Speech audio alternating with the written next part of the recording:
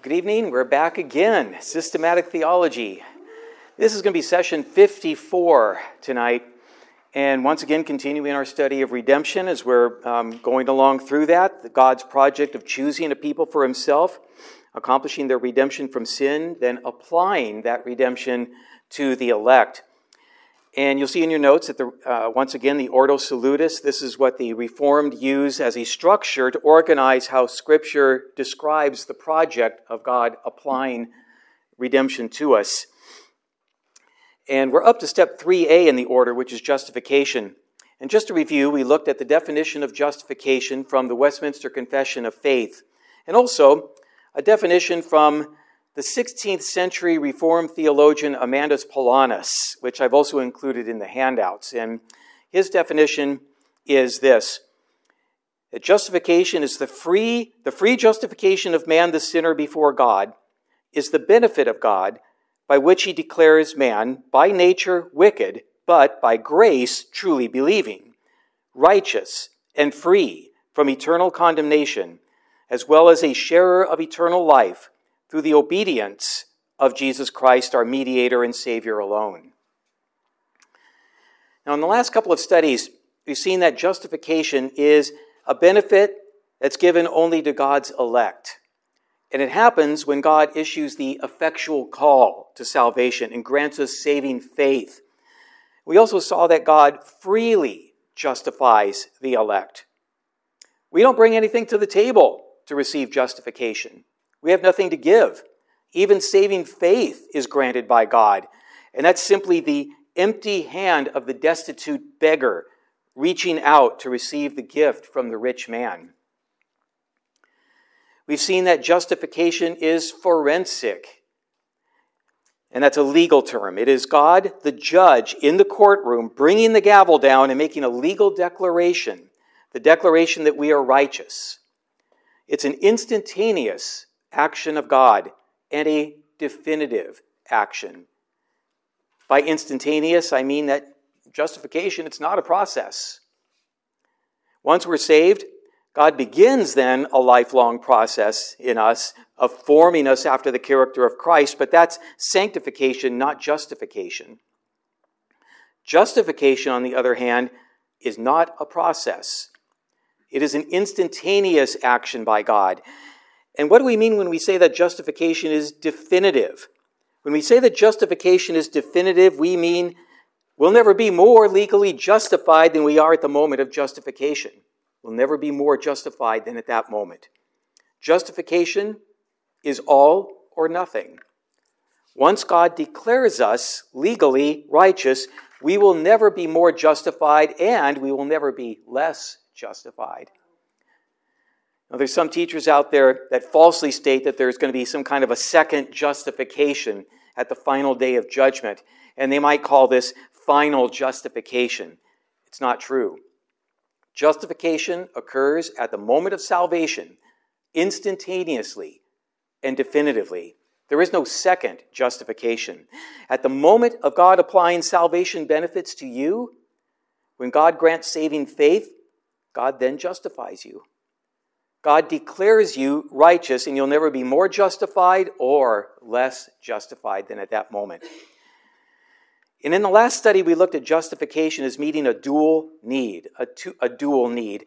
It addresses two things that we owe God under God's law. We owe God a debt we cannot pay because on the negative side, we are legally guilty for the sin of Adam and legally guilty for our own sins. But the law also has a positive command to keep the entire law, which goes right to the core of our hearts. The law demands that we do all righteousness, and we failed there as well. So we owe a double debt under the law, and we cannot pay either side of that debt. But the good news is that God's action of justification addresses both aspects of that debt under the law. Now this evening, we're going to look at how Christ, in his perfect life under the law, in his work on the cross, provided the payment for this twofold debt for his people. Christ's work for his people is expressed in his being obedient where Adam did not obey, and where we have not obeyed. Adam's one sin in the garden, his singular disobedience, led to all of mankind being condemned. I'm going to read first from Romans chapter 5, verses 18 and 19. Romans 5, verses 18 and 19. Therefore, as one trespass led to condemnation for all men, so one act of righteousness leads to justification and life for all men. For as by the one man's disobedience the many were made sinners, so by the one man's obedience the many will be made righteous. So you have these two verses that give a comparison and a contrast between Adam and Christ. Adam committed a single trespass, and in that trespass, his disobedience, he broke the entire law of God because the law stands or falls as a whole. And there's another contrast in these verses. There's a contrast between two words, condemnation and justification. They're both legal terms. As we looked at before, they are forensic terms, terms of the courtroom.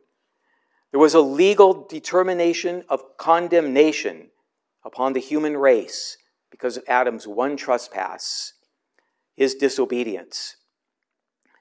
Adam is the federal head of the human race.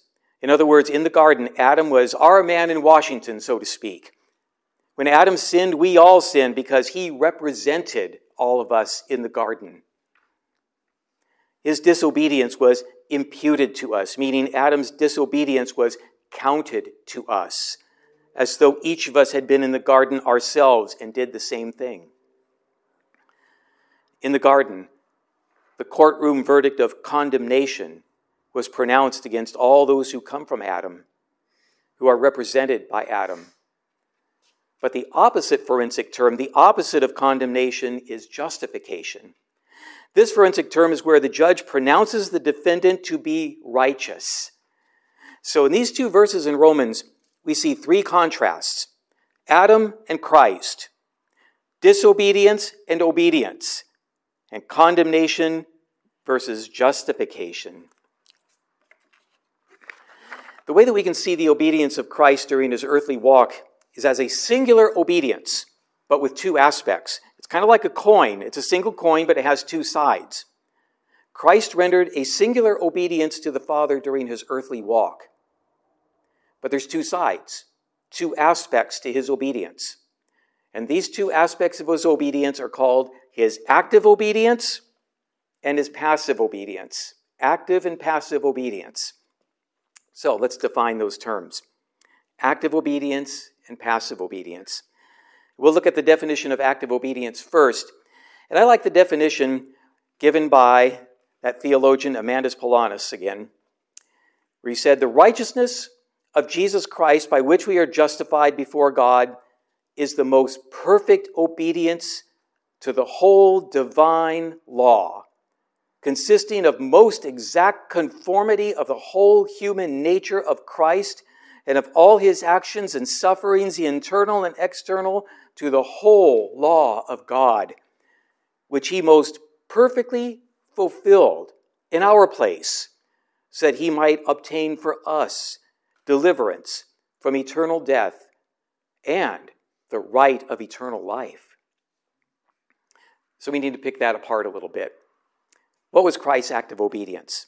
Christ's active obedience was his perfect obedience to all the law of God during his entire earthly walk. In other words, Christ in his earthly walk completely fulfilled the law of God. He fulfilled all righteousness under the law. When Christ did this, he succeeded where Adam failed and where we fail. And then Paulinus points out that Christ did this active obedience in our place, on behalf of his people. We owe perfect obedience to the law in order to be declared righteous and have a right to eternal life. But we failed at this. But Christ performed perfect obedience on our behalf.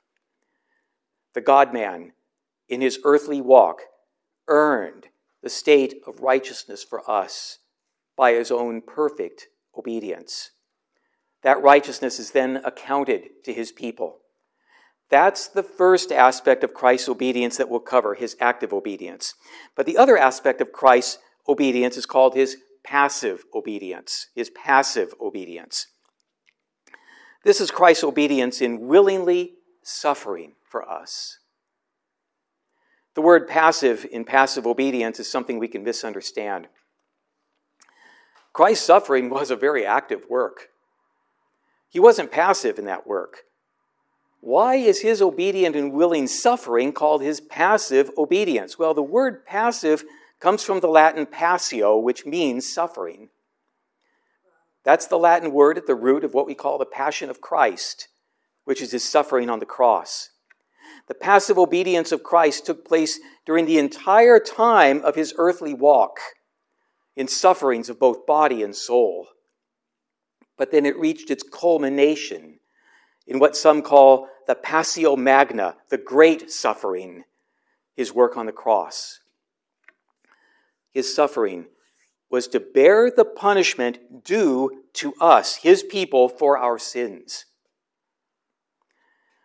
Once again, I'm going back to Amandus Paulinus. He wrote this about these two aspects of Christ's obedience imputed to us for righteousness. He wrote, "From these, it is manifest that the righteousness of Christ through which we are established righteous before God, or which is imputed to us by God, is the perfect obedience and fulfillment of the whole law, not only regarding the commandments, but also regarding the threatening of the penalty." In other words, we owed a double debt. We have failed to fulfill the law, and we also committed trespass against the law. In order to gain the right to eternal life, we must fulfill the law. In order to escape the punishment of eternal death, we must not sin against the law. We have debt on both counts, but Christ paid our double debt in his active obedience, fulfilling the law, and his passive obedience, taking our penalty upon himself in his suffering, culminating at the cross. We'll go into more detail on both aspects of Christ's obedience on our behalf, and we'll look at the active obedience of Christ first.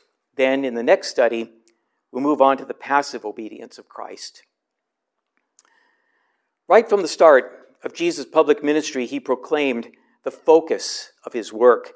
And part of that focus was the fulfilling of righteousness on our behalf. And if you'd like to follow along, I'm going to be next in the Gospel of Matthew, chapter 3.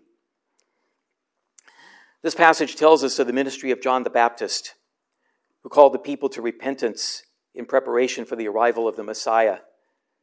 He also called the people to be baptized with the baptism of repentance. But then we see what we might not expect, and that is Jesus coming to be baptized by John. And I'll start reading from Matthew chapter 3, verses 13 to 15. "Then Jesus came from Galilee to the Jordan to John to be baptized by him. John would have prevented him, saying, 'I need to be baptized by you, and do you come to me?' But Jesus answered him, 'Let it be so now, for thus it is fitting for us to fulfill all righteousness.' Then he consented." Now, John the Baptist sees this as a contradiction. Jesus, he doesn't need to repent or return to the Lord after wandering astray from the Lord. Jesus is without sin. John recognizes that Jesus is greater than him, and John strenuously objects to baptizing Jesus. Instead, John desires to be baptized by Jesus with the promised baptism of the Holy Spirit. John actually began to forbid Jesus from going through with this. But then Jesus gives the response that I want to focus on. Jesus tells John in the imperative mood, a mood of command, to do as he asks, even though John is correct that Jesus doesn't personally need this baptism of repentance. The reason that Jesus gives is, "For thus it is fitting for us to fulfill all righteousness." To fulfill all righteousness. Here on this occasion, we see Jesus pointing to both aspects of his obedience on our behalf. Both his passive and active obedience are on display when he tells John that it's fitting for us to fulfill all righteousness. First, we see his passive obedience on display. That's his obedience in willingly suffering for his people. By being baptized with a baptism of repentance, a repentance that the people had to show because of their sins, Jesus was identifying with the sins of his people. The suffering of Jesus, his passive obedience, was a taking of his people's sins upon his own shoulders. And by submitting to a baptism of repentance, he wasn't showing that he was himself in need of repentance, but that he was already suffering for his people by identifying with our sins. This identification with our sins would culminate in another 3 years at the cross, the Passio Magna, the great suffering, when Jesus would carry our sins on his shoulders to the suffering and the work of the cross. In submitting to the baptism of John, Jesus also stated that he was fulfilling all righteousness. It was the will of the Father for Jesus to receive this baptism. And Jesus completely fulfilled the will of the Father at all times. To fulfill all righteousness, to completely fulfill the law, requires total obedience to God's revealed will.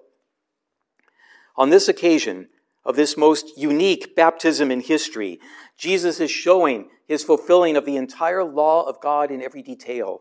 He was showing this by submitting to the Father's will in receiving the baptism of John. The law requires loving God with all of our being. And in this submission to John's baptism, Jesus was fulfilling this part of the law. He followed the will of the Father at all times, including here at the Jordan River. This unique baptism of Jesus is an indication of both his passive and active obedience. He displayed his passive obedience, the obedience of suffering, by already identifying with the sins of his people. He also displayed his active obedience, his complete, lifelong, total obedience, fulfilling the law by submitting to the will of the Father. On this one occasion, we can see both the active and passive obedience of Christ. To see the value of the fact that Christ fulfilled the law completely, that he fulfilled all righteousness, we can look at some passages that show our need for the righteousness of another. And I'm going to go first to the book of Micah, chapter 6, verse 8. Micah 6, 8. In this section, the Lord has given Micah the prophecy of the coming of the Messiah, who would be born in Bethlehem. Then God gives his legal charges against Israel, a covenant lawsuit, if you will, because they've broken the covenant. In this legal indictment, God proclaims that he's not at fault in this breach of covenant. It is Israel that has wandered from God. If Israel responds with the question, what sacrifice can I bring to make things right? God answers that none of their animal sacrifices would address this relationship issue. The Lord is not pleased with even great quantities of animal sacrifices. I'll read a couple of verses before verse 8, verses 6 and 7, beginning in Micah 6, 6. With what shall I come before the Lord and bow myself before God on high? Shall I come before him with burnt offerings, with calves a year old? Will the Lord be pleased with thousands of rams, with 10,000 of rivers of oil? Shall I give my firstborn for my transgression, the fruit of my body for the sin of my soul? The Lord then responds with what is really a summary of the law. I'm going to read now from verse 8. He has told you, O man, what is good. And what does the Lord require of you but to do justice and to love kindness and to walk humbly with your God? What does the Lord require? Do justice and love kindness. That's a summary of the second great commandment, to love our neighbor as ourselves. The Hebrew word for kindness in this verse is a word we've studied before, the word hesed. This is the word we see in other places in the Old Testament for God's special covenant love It's translated many times in the King James as loving kindness, and in the ESV as steadfast love. That is the high bar of love we are called to. God's people are called to emulate God's love in a creaturely way. Then God summarizes the first great commandment, to love God with all of our being, with the phrase, to walk humbly with your God. Now, this passage should show us two things, and they are two things about our relationship to God's law. You might remember in our previous studies, we looked at three proper uses of God's moral law, three uses of the law. The first use is to show us our sin and to drive us to Christ. The second use is as a restraint upon sin in the world. Then the third use is as our welcome guide once we are saved, in order to live a holy life as fruit and evidence of salvation in gratitude to God. Now here in Micah 6:8, God is declaring what is pleasing to him, and that is obedience to his moral law, to love God with all our being and our neighbor as ourselves. For the Christian, one who is born again, one who is regenerated, Micah 6:8 is a welcome companion to remind us of the direction we need to go in the process of sanctification. It's an expression of the third use of the law. But this verse, Micah 6:8, also speaks of the first use of the law. An unsaved person should read this verse and be fearful. Who has perfectly fulfilled Micah 6:8? Have any of us perfectly done what is good? Have we loved our neighbor with perfect justice and emulating God's steadfast love, his has said? Have any of us perfectly walked with God in a humble manner, loving God with all of our being? You know, there's many who abuse this verse by thinking, well, it's just a foundation for governmental social programs. But other people, they look at Micah 6:8 as kind of one of those promise box verses, one of those things that people put a needlepoint and hang on their wall. That approach is thinking that Micah 6:8, well, it's kind of easy to fulfill. It's sort of like a proverb, like early to bed, early to rise makes a man healthy, wealthy, and wise. But the fact is, Micah 6:8 is a summary of the law, and thinking of it as easy to live by, it's a very low view of the law of God. What we should see in Micah 6:8 is the law of God in its first use and its third use. As regenerated Christians in the process of sanctification, we welcome Micah 6:8 as a guide, but the unsaved should approach it in fear. In order to have the righteousness of God that he requires, we would have to fulfill all righteousness. We have not done Micah 6:8 perfectly. We cannot bring our own righteousness before God to earn salvation. But the good news of the gospel is that we have a champion who has fulfilled all righteousness on our behalf. Instead of trying in vain to create our own righteousness under the law to attain the right to eternal life, we come before God clothed with the righteousness of our champion. I'll be in Galatians chapter 4 next. Galatians chapter 4. In Galatians, Paul is comparing the law and the gospel. The law is good, but because of our sin, our attempts at salvation by our own law-keeping are not effective. Indeed, salvation is by grace, not by our own efforts. Because of our sin, the law brings a curse. But Christ redeemed us from the law's curse.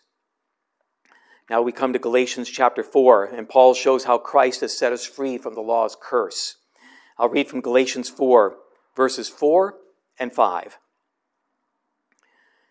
But when the fullness of time had come, God sent forth his Son, born of woman, born under the law, to redeem those who were under the law, so that we might receive adoption as sons.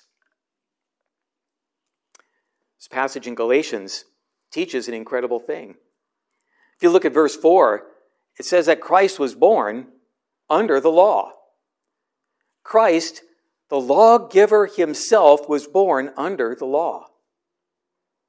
To be under the law means to be accountable to fulfilling the law throughout one's life. God sent his Son, and his Son was born under the law.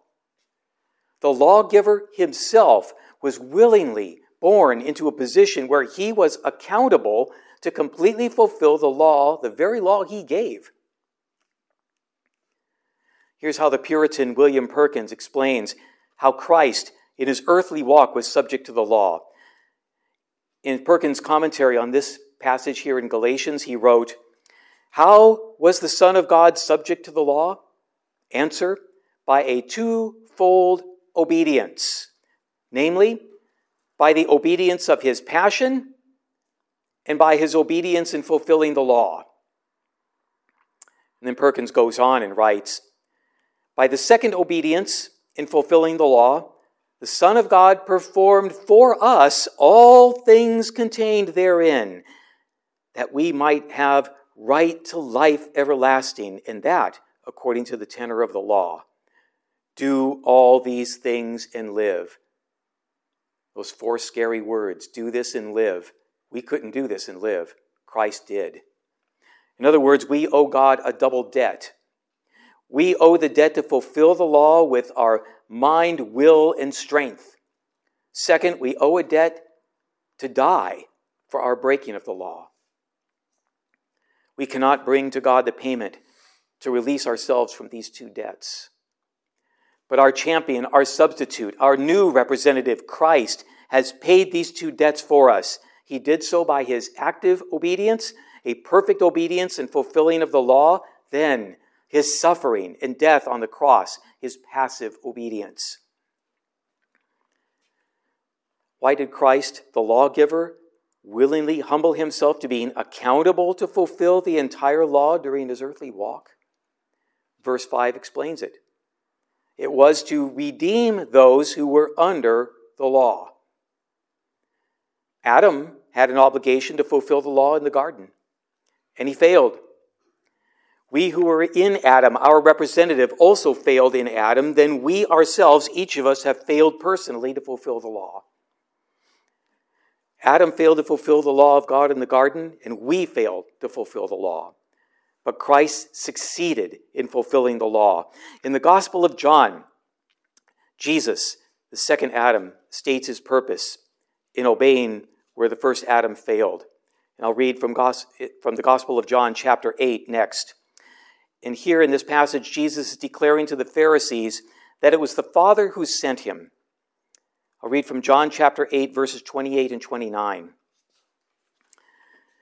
"So Jesus said to them, 'When you have lifted up the Son of Man, then you will know that I am he, and that I do nothing on my own authority, but speak just as the Father taught me. And he who sent me is with me. He has not left me alone, for I always do the things that are pleasing to him.'" Verse 29 is where Jesus testifies of his active obedience. "For I always do the things that are pleasing to him." That little word, always, is powerful. That word, always, speaks of unwavering obedience. Here's what Matthew Henry had to say about Jesus' affirmation of his own total obedience.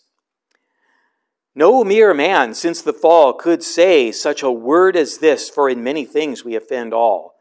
But our Lord Jesus never offended his Father in anything, but as became him, he fulfilled all righteousness." This little word, always, speaks of absolute perfection in the fulfilling of all righteousness, never once straying from total obedience to the Father in what he came to do. This complete fulfilling of all righteousness includes, along with perfect obedience, perfect motivation. Perfect motivation. Christ was the one who perfectly loved righteousness and hated iniquity. Christ didn't obey the law grudgingly. The totality of his mind, will, and affections were engaged in obedience. One word to describe this is the word zeal. In his earthly walk, Christ had a zeal for righteousness. I'm going to turn next to an episode in the Gospel of John that we're familiar with to focus on Christ's zeal for righteousness. I'll be in the Gospel of John, chapter 2, verses 14 to 17. In the temple, he found those who were selling oxen and sheep and pigeons and the money changers sitting there, and making a whip of cords, he drove them all out of the temple with the sheep and oxen, and he poured out the coins of the money changers and overturned their tables. And he told those who sold the pigeons, "Take these things away. Do not make my Father's house a house of trade." His disciples remembered that it was written, "Zeal for your house will consume me." Jesus confronted the profiteers in the temple area with great moral power, telling them in the sense of the original Greek, "Stop making my Father's house an emporium." The Greek word emporion is used here, which is where our word emporium comes from. It is as though in his zeal for righteousness, Jesus was saying, "How dare you make my Father's house an emporium, a common marketplace?" At that moment, a phrase from Psalm 69 struck the disciples. "Zeal for your house will consume me." His zeal for righteousness was a mark of the fulfillment of this prophecy of the Messiah. The total obedience of Christ to every letter of the law was not only shown outwardly, but in the total engagement of his mind, will, and affections toward righteousness. In other words, Christ had zeal for righteousness. Another passage that points to the zeal of Christ for obedience is once again in the Gospel of John. We'll move forward a couple of chapters to John chapter 4 and read verses 31 to 34. Meanwhile, the disciples were urging him, saying, "Rabbi, eat." But he said to them, "I have food to eat that you do not know about." So the disciples said to one another, "Has anyone brought him something to eat?" Jesus said to them, "My food is to do the will of him who sent me and to accomplish his work." Now this comes at the end of the account of Jesus talking to the Samaritan woman at Jacob's well. And in this conversation, Jesus had brought spiritual light to this Samaritan woman and revealed himself to her as the Messiah. And the woman went back into town, told her story, and the town came out to meet Jesus. And then a little bit later on, verse 39 tells us that many of them became believers. Now, one of the aspects of Jesus' ministry was to bring spiritual light to dispel spiritual darkness. He had a zeal at Jacob's well to do exactly that. He then told the disciples, "My food is to do the will of him who sent me and to accomplish his work." Obedience, it wasn't a grudging obedience for Jesus. He compared his zeal for obedience to the need for food.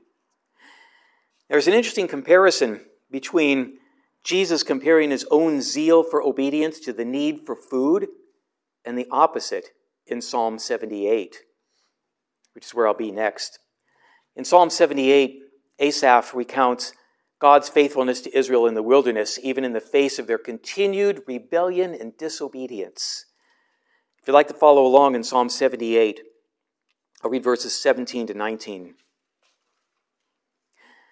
"Yet they sinned still more against him, rebelling against the Most High in the desert.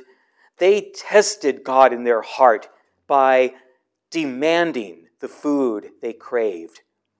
They spoke against God, saying, 'Can God spread a table in the wilderness?'" The words of Jesus at the well of Jacob compared his zeal to his need for food. And here in Psalm 78, well, food's mentioned again. But in Psalm 78, food is a focus of the people's rebellion. In their rebellion, they demanded the food they craved. In their rebellion, they challenged God by saying, "Can God spread a table in the wilderness?" These two passages that speak of food provide a contrast. Jesus told the disciples that he had food they didn't know about. Obedience was like his very food and drink. The rebellious Israelites in the wilderness showed their disobedience by ignoring their true need to know and joyfully obey God in favor of making demands for food. This might remind us of the devil's temptation of Christ in the wilderness when Jesus was hungry and the devil tempted him to command the stones to become bread. Jesus responded with zeal for righteous obedience. In this passage, I'll read from Matthew chapter 4, verse 4. But he answered, "It is written, man shall not live by bread alone, but by every word that comes from the mouth of God." The core of the sin of Adam and Eve in the garden was they believed the devil's lie, that they could be an independent source of truth to themselves.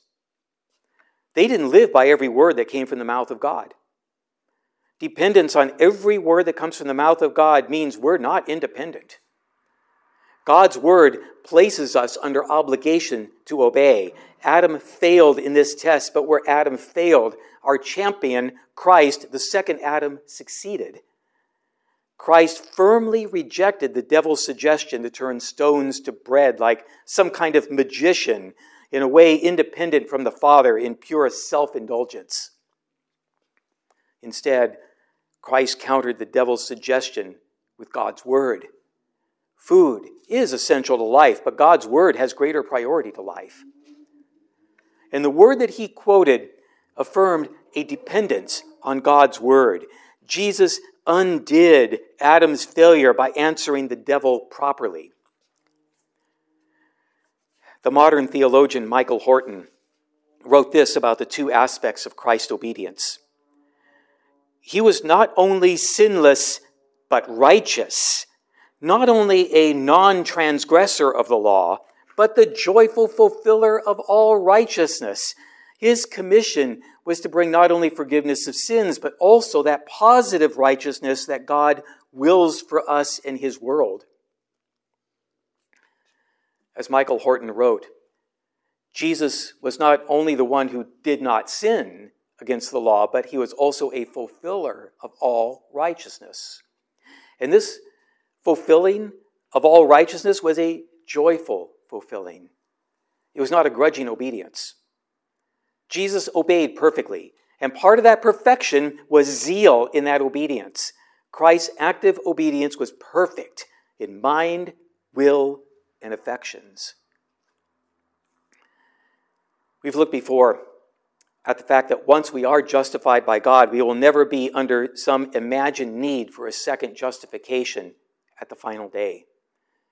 The work of Christ for us, in both his active and passive obedience, it was a perfect work. The original righteousness of Adam was lost in the garden when he sinned. The righteousness of the angels who would fall was lost when they rebelled. But the righteousness that is applied to us in justification when God grants saving faith will never be lost. Romans chapter 8, which is where I'll be next, verses 33 and 34, make it clear that our justification is complete. We've read these verses a couple of studies ago, but I'll review them again just for our encouragement. Romans chapter 8, verses 33 and 34. Who shall bring any charge against God's elect? It is God who justifies. Who is to condemn? Christ Jesus is the one who died, more than that, who was raised, who is at the right hand of God, who indeed is interceding for us. These verses use two forensic terms, two terms of the courtroom. Here, the word in verse 33, justifies, and the word in verse 34, condemn. These are the two possible outcomes of a courtroom. At the end of a trial, the defendant will receive one of these two forensic words pronounced over him. Either word will have an impact on his entire existence. Paul here gives us reason to rejoice, to be encouraged to the greatest degree. We have already received the verdict of justified. And that verdict can never be changed. Who shall bring any charge against God's elect? It is God who justifies. In the work of Christ, God has, with his strong right arm, secured for us the right to eternal life.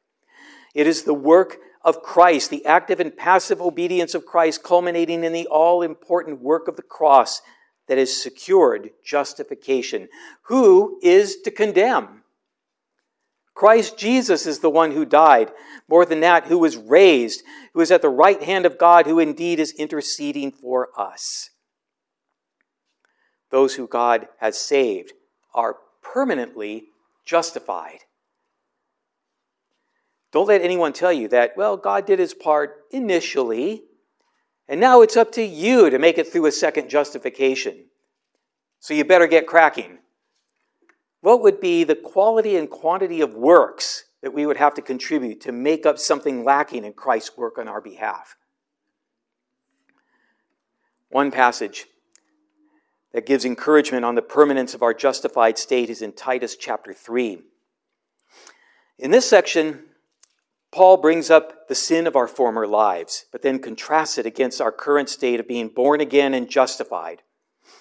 I'll read from Titus chapter 3, verses 4 to 7.